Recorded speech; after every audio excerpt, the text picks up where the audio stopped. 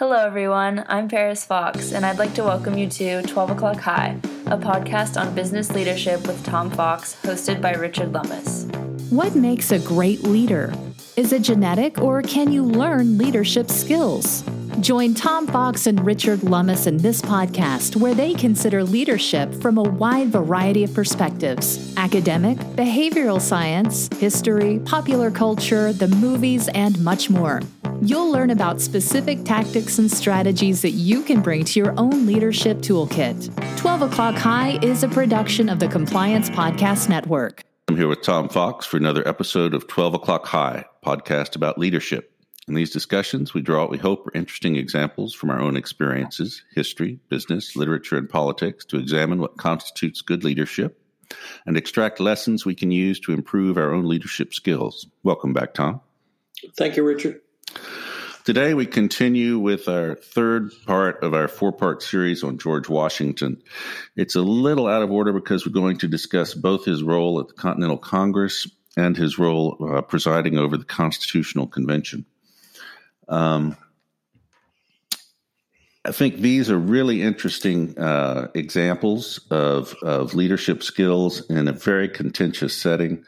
And one of the things everyone comments on is the quality of the American founding fathers in terms of intellectual capacity, leadership, and so forth. And for Washington to have become absolutely preeminent among them is kind of startling when you look at who he was dealing with. So what do you think about this, Tom? His role in the Continental Congress has always fascinated me, and you sort of foreshadowed, I think, some of the points I'm going to try and raise in our prior podcast on Washington as general, and that was image. In the Continental Congress, I think he took a back seat in terms of not participation, but actually debate, certainly in writing. Was not part of the group that either drafted the Declaration of Independence or helped write any of the original laws set out by the Continental Congress. Yet he had a bearing, and more importantly, he wore his military uniform to the convention or the Continental Congress every day. Just to remind people, hey, I'm a military guy. That may have been some of the ambition we talked about in one of the prior podcasts, but also it really conveyed that he was a military expert. And it came down to a decision of who was going to lead the general of the armies, and that decision was between John Hancock and himself. John Hancock, this was before he became an insurance company. He was actually I think one of the one or two richest men in the colonies at that time around shipping. And certainly everyone remembers his signature from the Declaration of Independence, where, when you put your John Hancock down, it's become ubiquitous in our society. But he desperately wanted to be the general of the armies, and the Continental Congress, to their unending credit, selected George Washington to be the general over John Hancock, which probably would have been an unmitigated disaster. So, but we did that. The Continental Congress did that, I think, largely because of the way Washington projected his image and carried himself during the entire Continental Congress. I think I read he did not speak during the entire Continental Congress, at least in any of the formal sessions. He had a military bearing. He sat ramrod straight, and that had an effect on people. You mentioned also in a prior podcast his incorruptibility. I certainly think that was a part of it. He declined a salary during the entire time he was general of the armies. Part of that was because he was incorruptible. Part of that was he was one of the three richest men in Virginia because of his marriage to Martha Custis, who was married to one of the two richest men in Virginia before he died, and she became a widow. So he had great personal wealth, and that great personal wealth enabled him to forego any salary.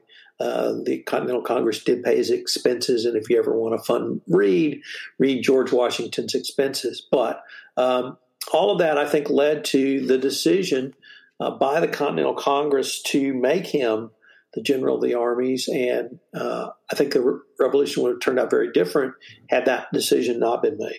There are a couple of things that really struck me about his role there.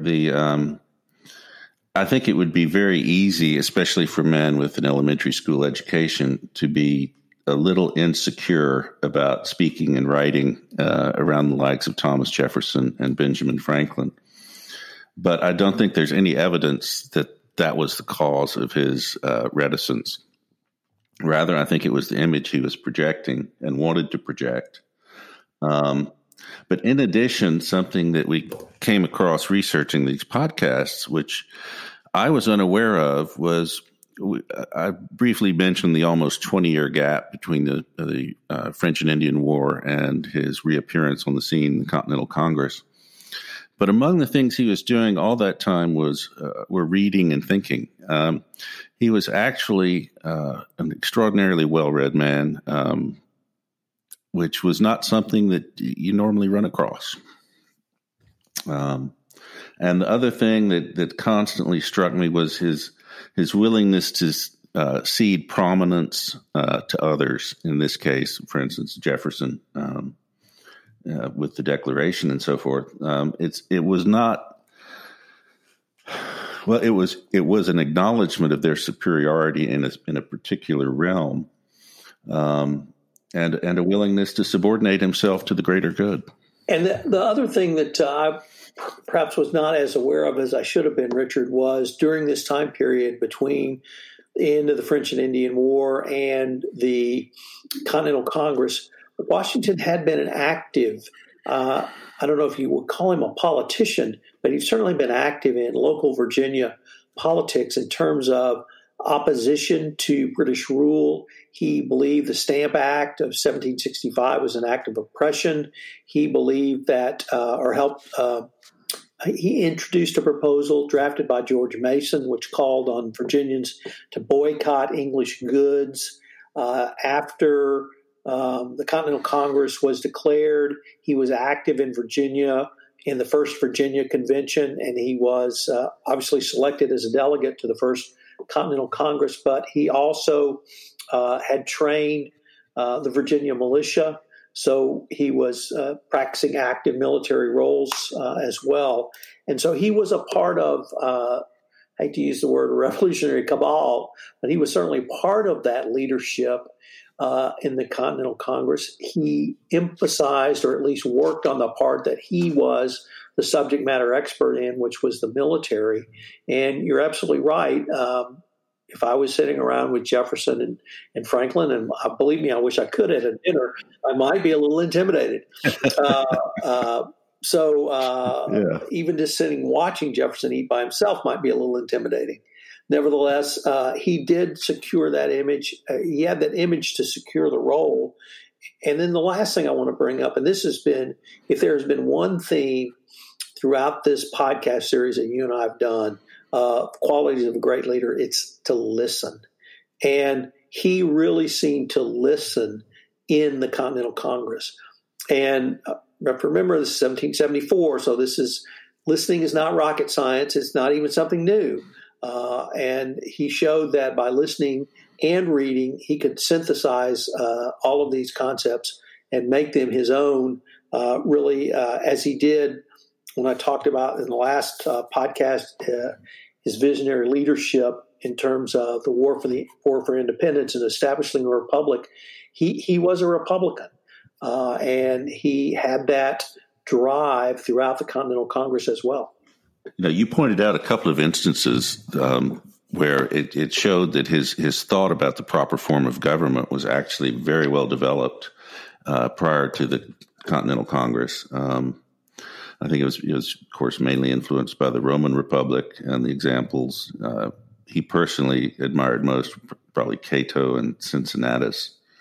One of the things I did not know was that all of his personal correspondence with Martha had been destroyed on his death, which deprives us, I think, of a great deal of insight into frank opinions about his historical peers and what was going on at the time. And I think that's a real loss to history. I would love to have seen that. But again, he was very careful to keep that private and make sure that it did not interfere with his public persona or the job that he felt that he had to do.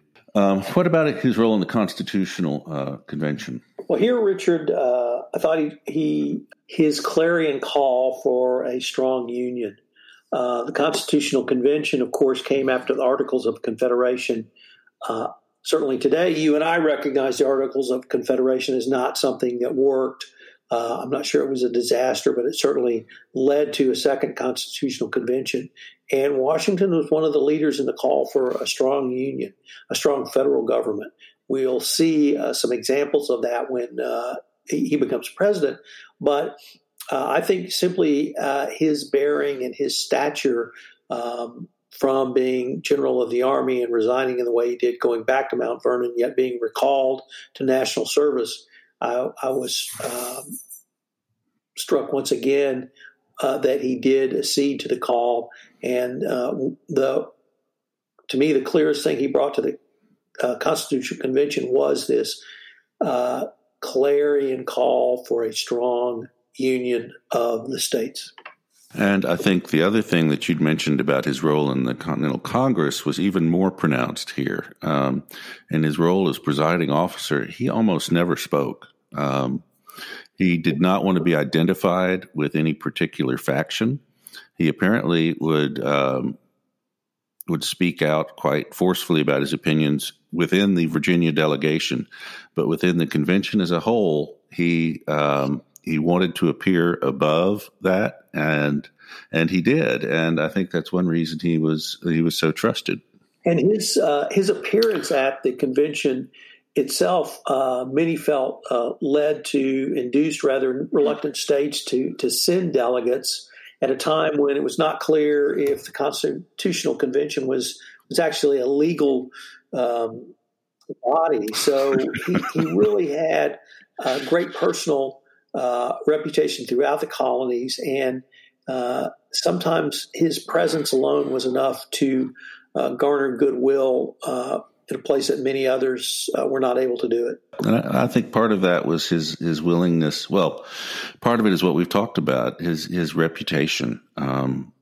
He was very careful about guarding it in all aspects of his life, but especially with respect to the old-fashioned concept of honor and morality and duty. His reputation throughout his life for all those was absolutely spotless. So, Richard, I guess from both of these two deliberative bodies, we've seen a style of leadership. Obviously, he was not Ben Franklin or Thomas Jefferson or James Madison or any of those greater orators or greater writers. Yet, the leadership skills he brought to bear for both of these deliberative bodies, I think, helped form the basis of the American Constitution and the American experiment and the American experience. So it shows that leadership can not only have many different forms, but also can manifest itself in many different ways some 230 years later. Well, and in our next podcast on George Washington, I think we're going to cover that in more detail because the Constitution is famously vague on a lot of things, and his role as first president, a lot of it got fleshed out basically by his personal example, and it's been followed ever since, which is a shameless plug for our next episode. So for now, this is Richard Lummis and Tom Fox with 12 O'Clock High. Hope you'll listen in next time. Hello, everyone. This is Tom Fox again. I'd like to thank you for listening to this episode of 12 O'Clock High.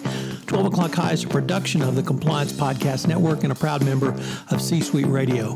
We would greatly appreciate it if you would give us a rating on iTunes. It would help get out the word about this Most Unique podcast. Richard Lummis and I will be back next week where we end our George Washington series by looking at leadership lessons from Washington as president. I know you'll enjoy it. Thanks again for listening. We look forward to visiting with you again.